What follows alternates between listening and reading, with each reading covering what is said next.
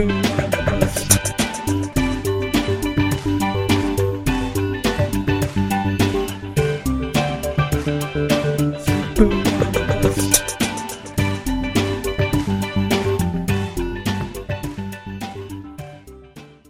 everybody, and welcome to The Sleeper and the Bust. This is episode number 134. I am your host, Nicholas Minnix, and joining me, as usual, during the week is Eno Saris.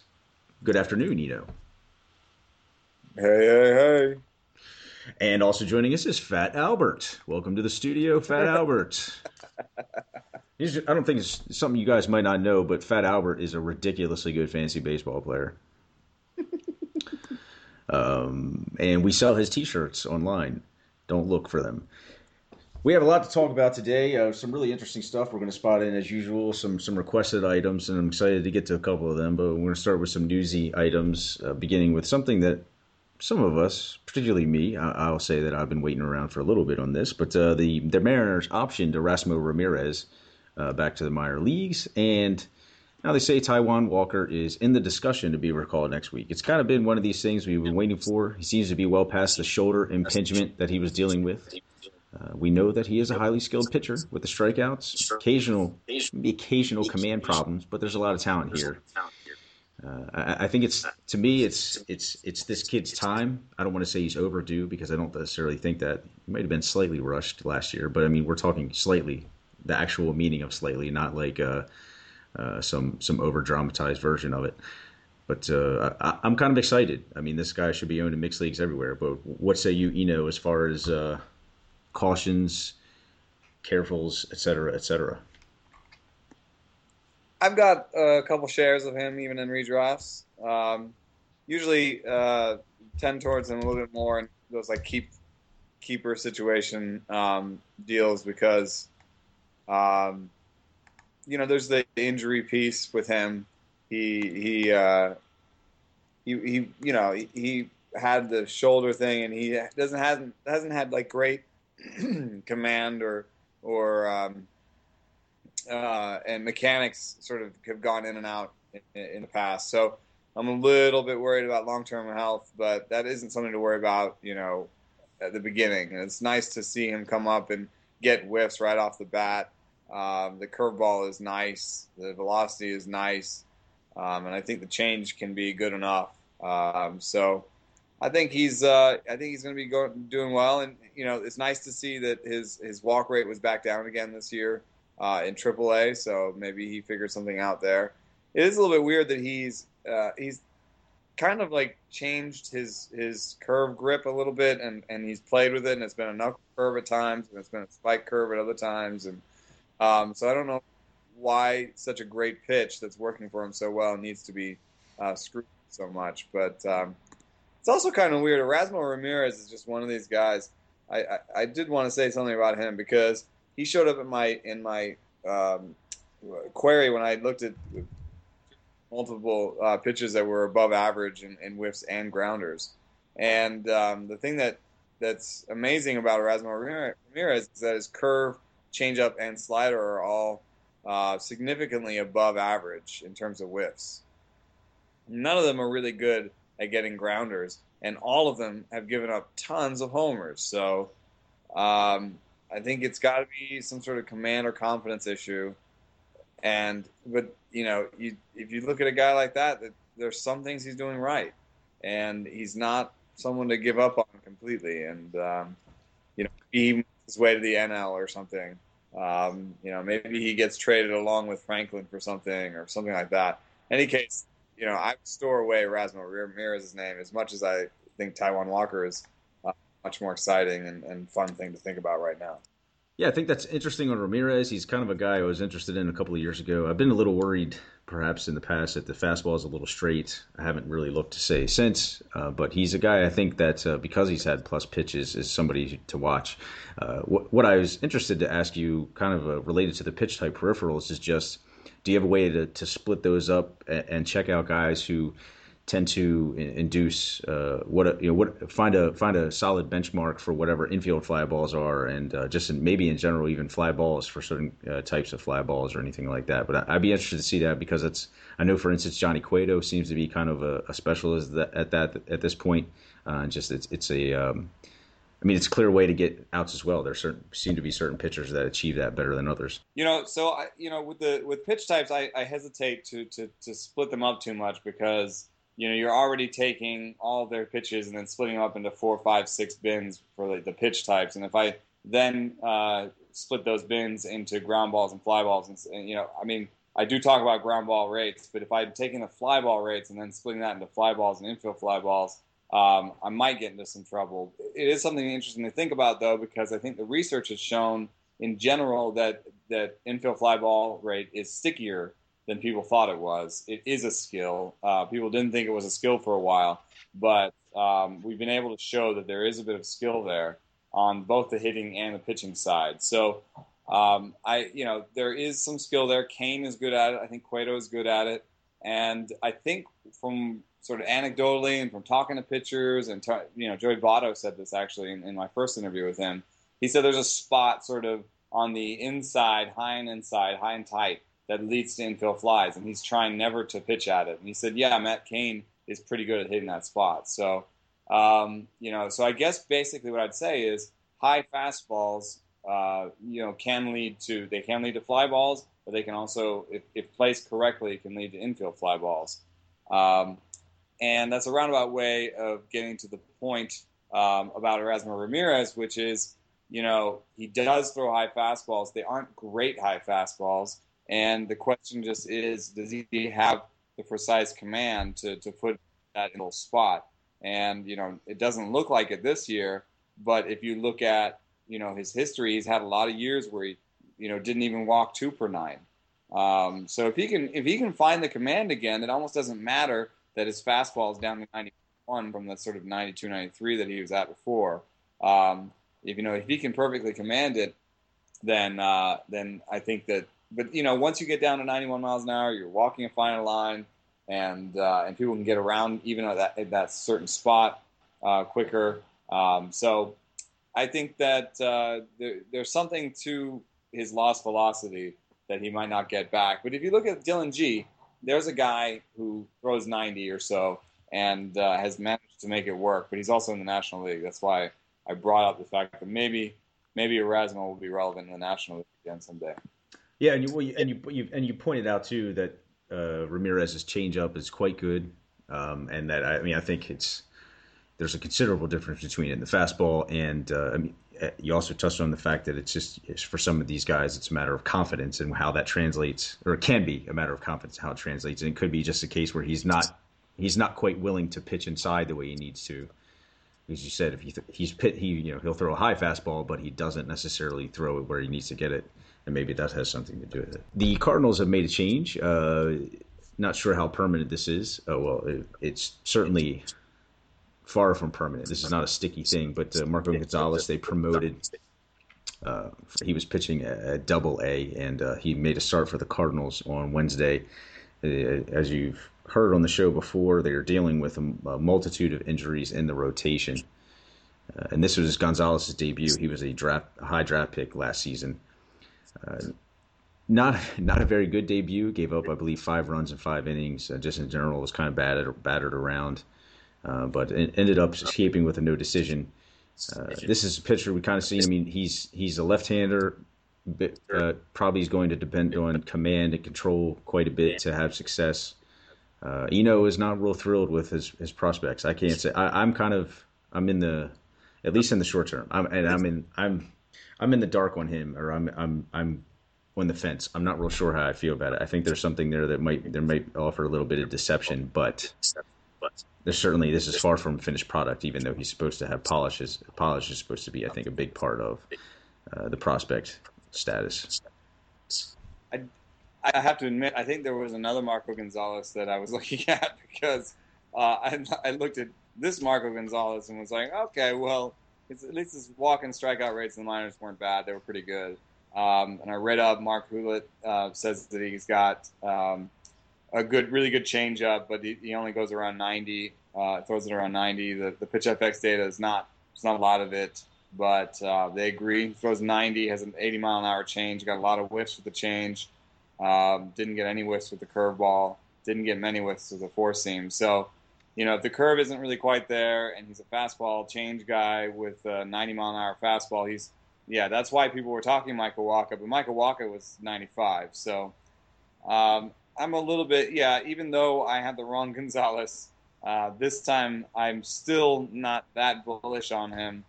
And I also wanted to throw in the idea of innings limit, just for people that care. So I need to add up. He had 106 innings at Gonzaga last year, and you add that to another 22, so he had 130 innings last year. So he could pitch, I think, as much as 160 innings this year, and so far he's thrown about 80. About 75, 80. So, I mean, I guess he could have another 80 innings in him. I have a feeling that when Joe Kelly gets healthy, Joe Kelly's back in the rotation. Yes. And I mean, between Kelly and Wacha, coming back at some point, I think they probably will find a way to put him back down in the minors and have him work on the curve. Yeah, that's the way it smells to me. I don't think that this is somebody they want to expose for any length of time if they can avoid it this season. I think it's interesting as far as the Mets are concerned. They seem to be a little concerned about how much they're going to expose Zach Wheeler for the rest of the season. At the very least, Terry Collins said that they want to be a little more cautious with his workload moving forward. What's your take on that? How do you read into that? You hear that, Wheeler obviously was blown up in his last start, 6 runs allowed in 2 innings against, of course, it was the Oakland A's. There's sort of like the rally cry for 2015, and, I'm sure that they just don't want him to blow out his arm at the end of the season like Harvey did. That would be so stupid. In general, I'm a little bit down on Wheeler just because the command has been about as bad as advertised, and the stuff hasn't quite, matched up with someone where you could be like, he walks this many, but, he strikes out so many, like maybe an early Yu Darvish or whatever. Yes, he's striking out a guy per inning, but his swing strike rate is just a tick above average. So I'm a little bit worried that he's overperforming a little bit when it comes to strikeouts. And in terms of innings, I'm a little surprised that is what they're talking about because, last year he got 170 innings. I mean, by most people sort of go by the 120% rule, which is, that he could go up to 190, 200 innings without a problem. So I'm going to check his velocity real quick, see if that fell down. But I just unless they're seeing something particular about how he's performing, I doubt that, just sort of regular dumb say that he should have an innings limit this year. And his velocity is still above 95 and trending up a little bit in the last couple of days. So I don't know what to say. Yeah, he's a confusing pitcher. I mean, he's just a confusing case to me. I like what I have is some sort of there's some talent there that I'm not able to pinpoint, or at least there's something about him besides the talent. I mean, I really like the talent, and I think that there's just something I can't pinpoint I like about him. But it's kind of frustrating. But like you said, I mean, it seems to be clear that there's a pretty good chance. He throws 95. I mean, that's, yeah. not a lot of mystery there. I mean, great place to start. And, beyond that, I think the slider isn't quite there yet, but I think the slider can be a plus pitch. And let me look at just this year because last year was bad. This year, it's really funny. His fastballs are his best pitches. His slider and change don't actually get above average whiff rates. And I think that's got to be a command issue because when I watch him, they look like good pitches. But the changeup is a ball more than half of the time. And I think that maybe just people on. They're just like, I'm not going to swing at that changeup. He doesn't have a lot of confidence in it. He's throwing it the least of all his pitches. And otherwise, then he might be like a breaker guy where he throws slider, curve, four seam, sinker. It's probably enough to get it done, but neither the slider or the curve right now is above average. And then the curve is above average, but that's kind of iffy. Like even a great fastball and a curve, and bad command. If he had good command, that'd be good enough. That's what Shelby Miller was doing, but he has bad command. So, I like him good enough. I like him a little bit more in real life, where it's like, okay, he can be part of the good Mets team. He can be the 3-4-5 guy. He can be the kind of wild guy who every once in a while throws you a no hitter. You know what I mean? He can be that kind of pitcher, but I don't think that he's necessarily number one, number two guy that you're going to bang. Yeah, now I don't like Zach Wheeler so much, and kind of sucks. Oh, But I'm I'm looking at the comments now. 111 pitches. I think maybe they're just going to say we're maybe it's a little bit less about innings and a little bit more about not letting him throw 11 pitches again. Yeah, yeah, that could be that. That makes a lot of sense because folks are certainly some organizations are quite a few organizations are pretty concerned about that magic 100 number, especially for their younger guys, and especially after this franchise dealt with the loss of Matt Harvey, and they clearly don't want to put themselves, like you said, in that kind of situation again. So let's talk about some older pitchers, and we'll get to this is a request. Wanted to talk. A fellow wanted to hear about James Shields. James Shields struggles, and particularly, I mean, overall, he's got an ERA that's just now really approaching 4. But and the kind of a lot of the peripheral numbers didn't suggest that this is where he was going to end up, but has really kind of struggled lately. Do you see anything? I mean, I haven't noticed anything that has really bothered me, but you had mentioned, I believe, in the last one that in the last cast that you were a little concerned about something about Shields. He's sort of a perennial. Well, I mean, first of all, his changeup is his best, not his best, but his best pitch. I mean, his changeup, James Shields' changeup. It's kind of what you think of, and he's down to, from what I can see, about a career low in usage on the pitch. I don't know what that means. And the reason I bring it up, and he's had a volatile mix. He changes his mix from year to year, and he's probably pitchers have to do that to keep people on their feet, to keep people wondering what they're going to throw. And that's not necessarily what I'm as worried about. But one thing about Shields is he often shows up in this thing. So Jeff Zimmerman picked up the work done by Josh Kalk called the Injury Zone, and Josh Kalk now works for the Rays. And what the Injury Zone is basically you look at release points, velocity, and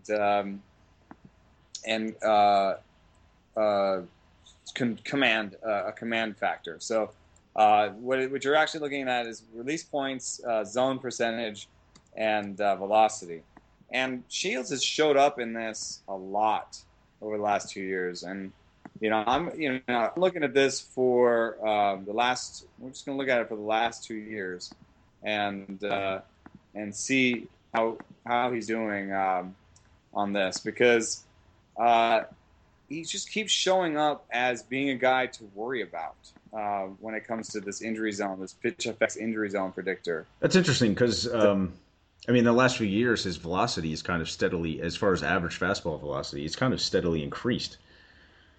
At least for his force. That's one thing that doesn't match up. But every once in a while, this March, last March, and late last year and late the year before, his release points have become inconsistent late in the game, and his zone percentage right now is also down pretty considerably over the last month and a half. So I just feel like, he's thrown a lot of innings. He every once in a while his mechanics get out of whack, and his late game sort of consistent release point gets out of whack. He's 32, and I don't understand why he's up, and the swing is going. So I just think that he is who he is at this point. All the projections sort of agree with me, and that he's not necessarily going to return to those ace-like days. Yeah, well, I mean, I think it's justifiable. To be worried about the ace-like days being distant memory, kind of. Well, maybe not distant memory, but I mean, I'm not optimistic, I guess, that he's ever going to get really back to that status. I think it's interesting. I mean, according to the pitch effects data itself, it seems like he's added a cut fastball in kind of the last couple of years, and he's throwing it almost a third of the time this year. See, this is just my impression. If you've noticed anything, please let me know. I think it seems like some guys add a cut fastball, and it doesn't seem to take them long to work it into their repertoire. They seem to get it down, but it seems like a lot of other pitchers have had some trouble instituting it. John Lester, I know, had some real issues. I want to say Cole Hamels threw it, tried it out occasionally. There's probably a series of guys. I think a couple of guys on the Red Sox actually, that it was a pitcher that, and just in general, it's not necessarily a pitch that's really easy to master, is my impression. And I think what's hard about it is that it's basically a slider grip, but you're throwing it like a fastball. And a lot of these guys that you've mentioned were changeup guys first. Okay. Actually, Shields has been throwing a cutter, I think, for most of his career. I think that's a pitch effects thing. If you look at his BIS pitch types, he's been throwing it most of his career. But that doesn't mean it can't go in and out. It's definitely a pitch that I've talked to people saying it goes in and out, and they couldn't figure out why. And I think the cutter is also sort of a way to get a breaking ball for changeup guys, because changeup guys sometimes have a real hard time throwing a cutter, throwing a breaking pitch, throwing a slider or a curve. Yeah. So what they've done instead is trying to throw a fastball in a way that makes it break, and makes it break like a breaker. So. And usually it's a pitch that's thrown by people, nearing the end of their career, or that need a sort of resurrection. It's called a resurrection pitch. Okay. And Shields is one of those rare guys who's been throwing it his whole career. It's hard to point to that now, but Yeah, maybe a case of, like you said. I mean, it's got I've certainly seen on occasions when there's been confusion between the two types of data as far as which pitch, as far as identification, and then so maybe it's a case of because the breaks can be somewhat similar, and depends on whether a guy's actually committing to pitch properly, that maybe it's a case of misidentification or something like that between the two. Yeah, if you look at it, even at the pitch effects, if you look at the slider and the cutter, so they're about. If you add the slider to the cutter, he's been throwing it about 10% his whole career. Yeah. You could point to the home runs and say, pitching in Kauffman Stadium, which should be just as homer suppressing, if not more than the Trop. And he's got one of the worst home run rates of his career, but not necessarily not much worse than usual, because he used to give up a lot of home runs. I just see a bell curve here pretty easily. And you look at those best 3 years that he had with Tampa, those peak years, his home run rate was down below 1 per 9, and everything was cooking with gas. And then now he looks a little bit more like he did earlier in his career, when he had high 3s, low 4s ERAs and gave up more than a homer per 9. Yeah, it's a great point. Yeah, the home run rate is up, and also, I mean, the strikeout rate is back down to around a little under 20%, and the walk rate is down also, kind of around those same rates. So it's kind of like where he was, when he broke in. So James Shields has peaked, and you missed your chance, dude. Sorry. Well, I'm 35 this week, so I peaked, and you missed your chance. We will never get married, and I won't get drafted in the NBA draft tonight. That's certainly true. I haven't seen your name come up in any of the NBA mocks I've seen, which is only on the bottom line. And even though I rocked pickleball this week, that was amazing. I believe I was it. hoping the scouts would show up. I totally believe it.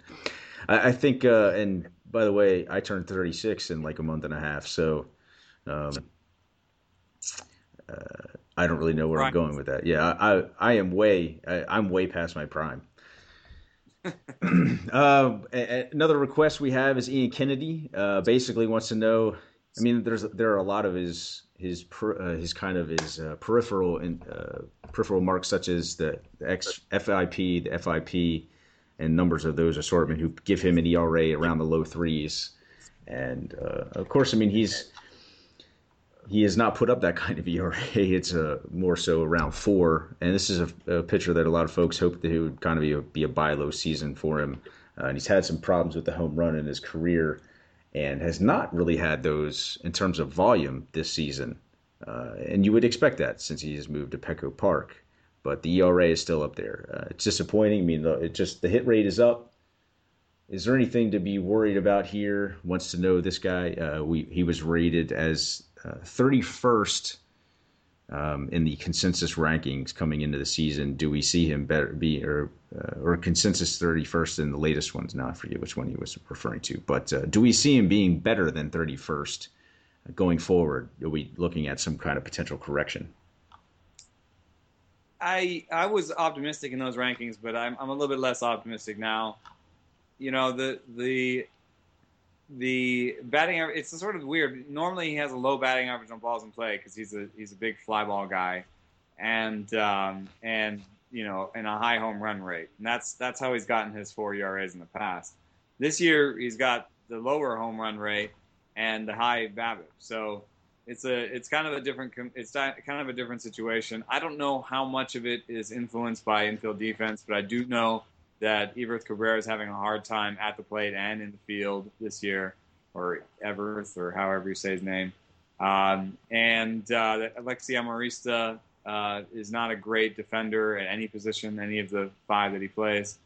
So, you know, maybe with Jerko out, he's suffered a little bit behind him. Maybe that can correct. But I would caution to put too much correction in that BABIP because 324 is not something you couldn't not see at the end of the year. You know what I mean? It's not like a huge outlier. That would just be like, oh yeah, not a great BABIP, but not like a 380 where you're like, okay, well that's going to change. So I think, you know, we've looked at almost 1,000 innings and he has a 4.00 ERA for his career. And there is a moment where the ERA estimators do less good than ERA itself, and it's around 1,000 innings. So at this point, you might as well look at his career ERA and then look at what he's doing right now and say, this is Ian Kennedy. This is Ian Kennedy. For better or worse. Kind of like CNN without all the Justin Bieber news. He's a graphic. And another concern, well, first of all, a fellow wanted to hear some more about Matt Shoemaker, and I'm interested to hear this as well, because we talked about him a little bit before, and I think it's worth talking about him in the sense that I was a little surprised to hear that this is somebody I should be looking at in mixed leagues. We're not set, we kind of came to the consensus, not saying that this is definitely someone you want, but if you have room to put this guy on your bench or something like that, or I mean, there's something here that's a little intriguing, whether it's that he has improved his pitch mix or has really mastered a certain pitch. But he came up in Eno's pitch type masterification list or whatever it was called, and he has a multitude of plus pitches at this point based on the results against them. Sample size is small on them, but something here really to be intrigued about. And we could say... Well, I'm glad you put that little caveat in there. You said plus pitches based on the results, which is an important caveat. I got yelled at for calling these guys plus pitches. They're above average. But actually, in Shoemaker's case, it's almost plus in terms of results. His slider gets 23% whiffs, and his split gets 24% whiffs. You know, the averages for those are about 15 and 17. So that's that's a good standard deviation plus above the mean. So he has a good slider. He has a good splitter. Splitters in general, I love them. And actually, looking at this right now, I see a guy that basically looks a lot like Odorizzi. Not the greatest fastball, throws at 91.7, 92. Odorizzi's a little bit lower with the fastball. He has a better slider than Odorizzi, and then he has a splitter like Odorizzi. And he has a nice home park like Odorizzi. So if you're in a league where you like Odorizzi, then you're in a league where you should also be looking at Matt Shoemaker is how I want to. It makes it. I mean, if you're talking about a guy who doesn't have a great fastball, but he has these other pitches, I mean, it's just. I mean, that might be why you see stretches of where he's been hit hard, is that if he's not commanding those pitches quite as well, then he's or locating them, then he's got to come back with a fastball that's not quite as good, just to try to stay in the hunt, in the count, etc. So yeah, and I noticed this with Whitley a little bit. I wonder the short sample, when looking at the short sample fastball results, I wonder if you have a great slider and split like Shoemaker does, or at least a good one. I mean, I think even early on we can say it's at least a good one. That makes your fastball play up, and then at some point the book gets out on you, and people are like, well, try to find a way to swing at the fastball, maybe swing earlier in the count. You know what I mean? Yeah. And be more aggressive and get those fastballs before he gets ahead of you and starts using the slider and split. I think that might be what's going on a little bit with Chase Whitley, because when I looked at first at Chase Whitley's four-seamer, it was around 7% whiffs and looked like an average four-seamer. Now it's down to 5%, and Chase Whitley's been rocked a little bit. I bet you people are being aggressive on the fastball. There's another way that a pitcher can counter that. He can start throwing his off-speed, his breaking stuff in fastball counts early, throw them in 0-1 and throw them to get ahead if he can command them. The nice thing about Shoemaker is it looks like he can command his slider, enough right now. to do so. Yeah. Yeah. That's kind of the so-called working backward, I think, in the old school vernacular. And I do want to bring that. I think it's very important because I want to bring that up with respect to Jake Arrieta and then also Tim Lincecum's no-hitter, because Tim Lincecum in his no-hitter threw 33% fastballs. And that would be down from his fastball usage this year, which was around 45%, and down from his sort of peak career stuff when he was around 60%. So, and the league average around 60%. I think I'm sort of split on this. I think, and Arrieta's doing the same thing, where his fastball usage is down and sliders usage is way up. And some people can really command their slider. Some people, like Lincecum, can even command their slider better than their fastball. And in some ways, I'm like, sure, do it. If your fastball is no good and people are launching out of the park and you can't command it, then throw it less. I mean, that seems like a no-brainer. The only part is that people are, and my research has shown with Zimmerman and stuff, is that the breakers are more stress on your arm. Mm-hmm. So it's kind of comes to that. It's like that resurrection pitch. The cutter is a resurrection pitch. There comes a point in a time in your career as a pitcher where you have to throw for a future injury out the window because you're not making it. You're not making it as a pitcher, and you need to make it. So, maybe you do go down to 35% fastball usage or 40% fastball usage. Maybe you do start throwing the cutter. Maybe you start throwing the slider a lot more. These are the kind of things that you see a guy like Jake Arrieta, who had been pitching for 4 or 5 years and hadn't made it.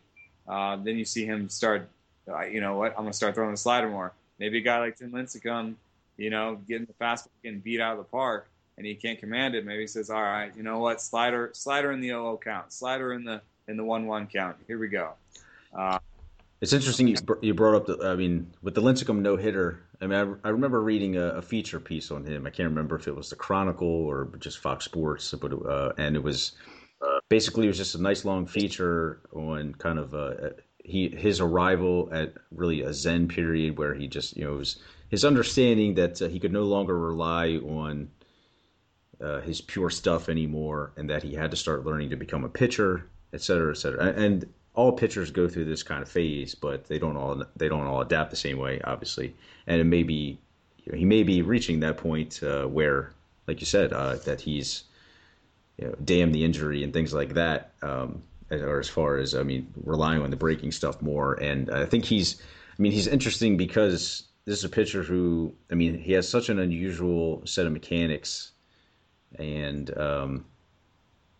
they worked for him, and I don't think that some folks believe that they might lead to injury, and some didn't because it was despite the fact that it kind of looked funky, it still seemed to be really fluid. I think is kind of the way to sum it up.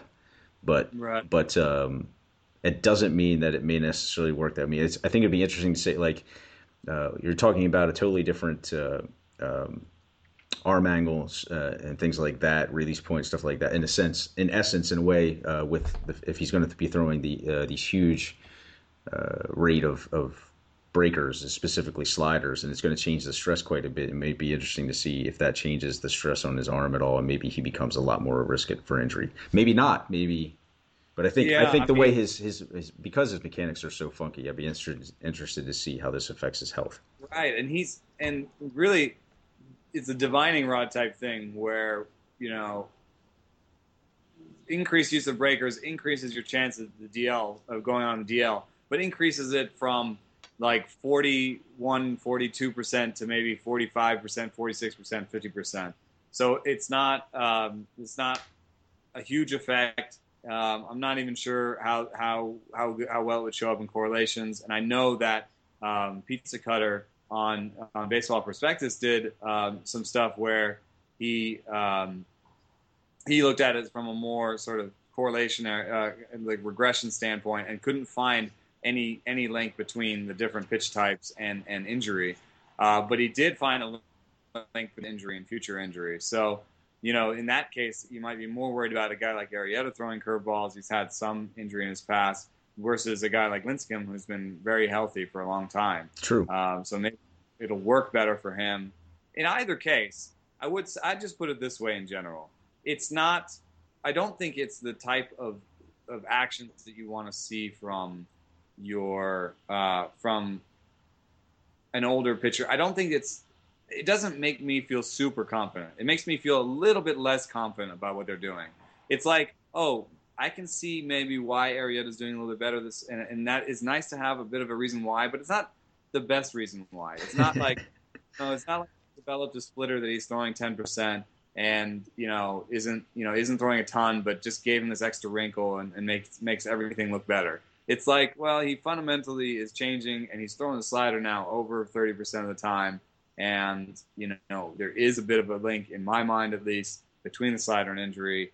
In terms of long-term stuff, I'm a little bit more worried about Arrieta and Lincecum than I am in terms of this year. But I wouldn't even buy Lincecum this year. So he no-hit the Padres. The Padres have been no-hit twice, and I just wrote a Grips piece about Tanner Roark.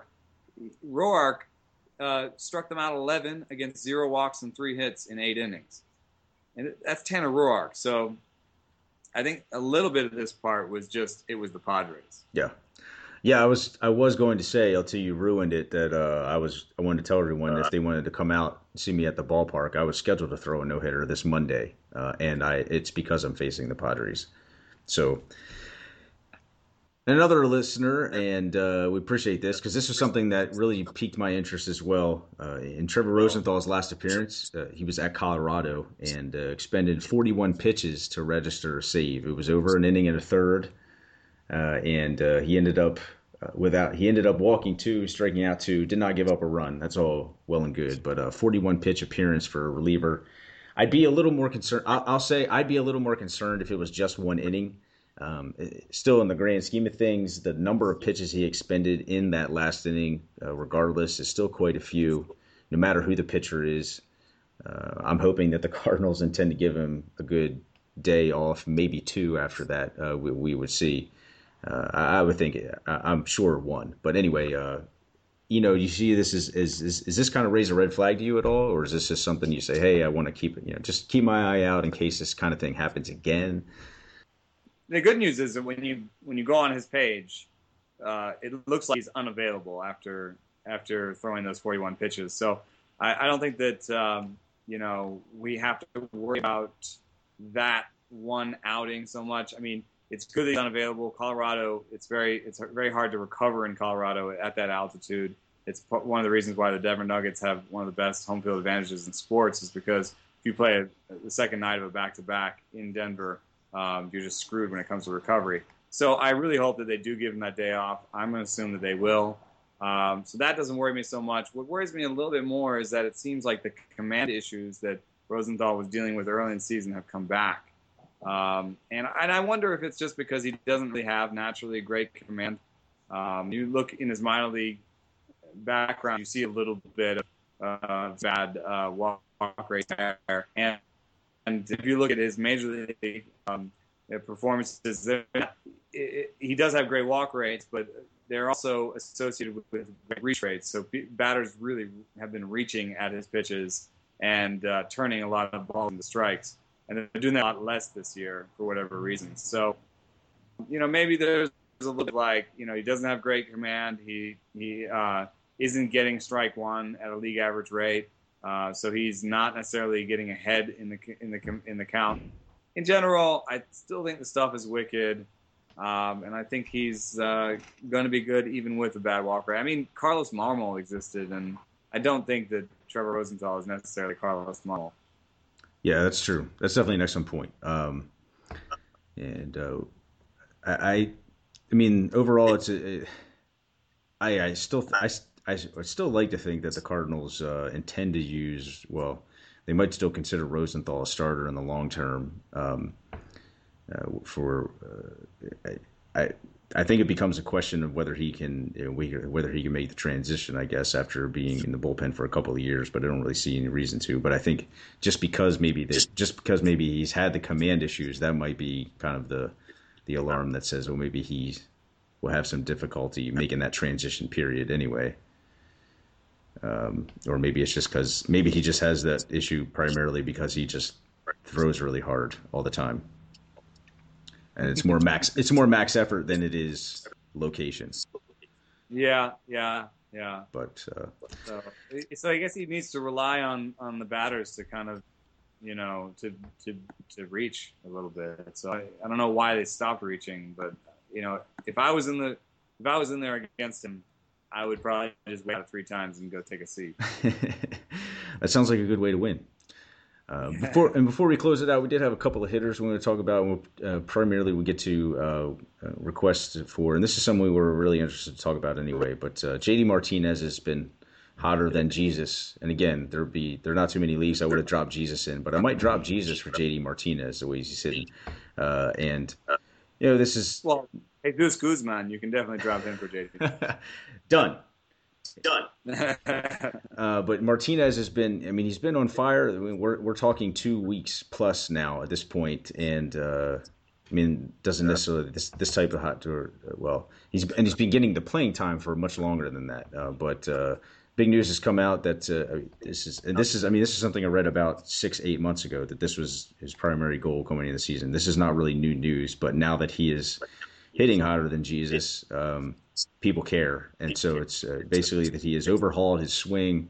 A lot of things changed about it. And so you have to think some things about the swing plane. Before, he was always a guy who struck out quite a bit. And just in general, it seems to be, obviously it's working. For instance, I'm curious to see how you find, besides a 400 batting average and 10 home runs in the last week, what is the evidence, or is there any specific evidence you've ever noticed when a hitter says, "Oh yeah, I've changed this about my swing or that," and is there anything that can really tell you about that? He's just as sort of aggressive as he's always been. He's striking out about as much as he always has, and he's not walking a lot. The other one is the swing plane, in terms of kind of how uppercut you are and how far you drop your hands before you kind of get into your swing. And I think that helped Donaldson a lot. He told me that he worked on smoothing out his swing plane, and that led to more ground balls and more power, which I think you can see a little bit of that in JD Martinez's line. He's definitely hitting more of an even ground ball to fly ball mix right now than he has in the past. And the other thing that you can say is sort of about pull versus push, and how much of a pull hitter you are.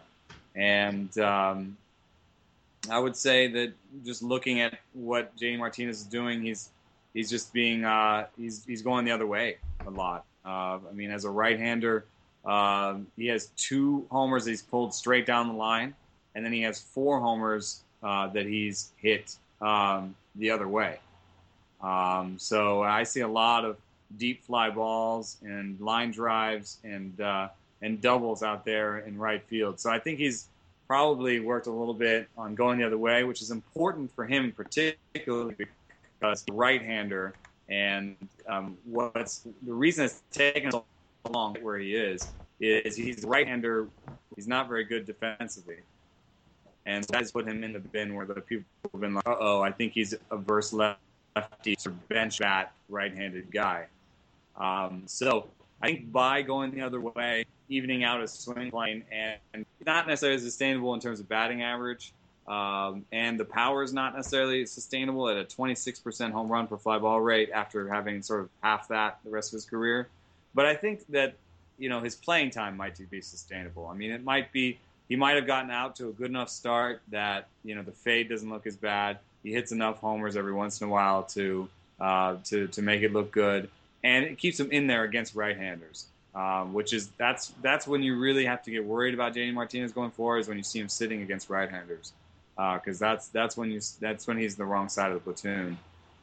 But I'm really, really happy to trade Alex Meyer for JD Martinez with Ray Flowers in AL Labor, and I just have to, if I can figure out one more move like that, I might actually compete for the top. Your old team, by the way,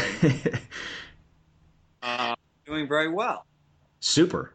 Still, huh? I knew that I knew a month ago it was in the lead. Let me look at just the most updated. It's second right now, doing really well. And last year, I finished second also. One thing I noticed in the past that you were willing to pay for saves last year, and you didn't necessarily do that this year.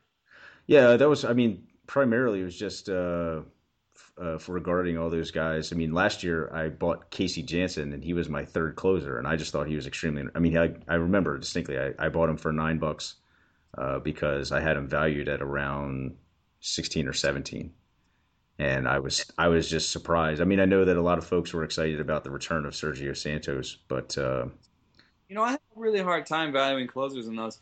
Do you use past labor drafts to help guide your values, or no. How did you get a closer to a $15 value? I just everything in my calculator it's purely based on relative results. I mean, all the statistics are relative by category, and standard points gained kind of idea. No, it's totally the Masters Ball player valuation or statistic valuation method, where they basically it's everything is relative within a certain category, and I'd have to. No, I got it. It's sort of standard deviations of the mean in a certain category. It could probably be done that way. To be honest, and I did really well, I want to say, in Stats 101 at the University of Delaware, I would like to say. But it's been about 15 years since I've had that class. And so there's a good chance of that. But basically it boils down to there's a lot of addition and subtraction of based on whatever the X number of X most, whoever has, say, the 15th most saves or something like that in each, and it's basically it's dictated by each category, and I kind of differ in philosophy as far as the Masters Ball method and a couple of others, but I mean it's all basically the same thing, and that's something I certainly would be interested in talking about some other time. I've used standard points gained and a couple of different other ones. One that sounds a little bit similar in terms of valuing in category by category. But I just have a real hard time. My closers numbers never get close to the numbers in the auction room. Interesting. And so I just end up buying, just trying to get one of the cheaper ones. Yeah. I think that might stick around. This year I got Frieri and Qualls. I've got 20 saves, and they cost me $20. I mean, that's about what I end up doing most years. But and who knows if Frieri, actually, that was on our list of things to talk about. We could talk about on the way out. Frieri, Joe Smith is in the role again. Yeah. And And I feel like, just a couple of outings with some bad walks. He's got a couple different arm angles, which I think makes him scary for command, and he lets a lot of balls in play. So I think that's still up in the air. And I think it's really interesting. Someone asked me about Frieri at the FSTA. Frieri's whiff rate on his fastball is better than the whiff rate on his breakers, and it has been for most of his career. So it's kind of, he might as well just keep throwing the fastball. And I wonder if he couldn't just, if he had better command, he could be a Mariano type where he just kept throwing that crazy fastball of his and nobody could hit it. But the problem is he doesn't have great command. And then he also uses the bad slider every once in a while. And I think those are the ones that turn into homers. yeah, Ernesto Frieri just sucks. I'm tired of him, and I own him in Tout Wars. I picked up Joe Smith a couple of weeks ago for $1 because I was like, all right, this is clearly not going to be something he's going to fix consistently. I mean, it's not going to be something that I'll fix that lasts for a while, because he can go into more than a couple of appearances without walking 2 or 3 guys and giving up a home run, and usually they come at about the same time, and then it's even really bad. Yeah. Well, I think that, as you said, that's something we could head on. And this has been episode number 134 of The Sleeper and the Bust. We thank everybody for listening, being extremely patient with us throughout these last couple of weeks as we continue to work on ways to improve the pod and even just the production of it, things like that. We've had some great questions and some great comments and a lot of great encouragement, and we appreciate that. And we hope you keep that coming. Yes, thanks for listening, for sure. Thank you again for joining us for The Sleeper and the Bust, and have a good night.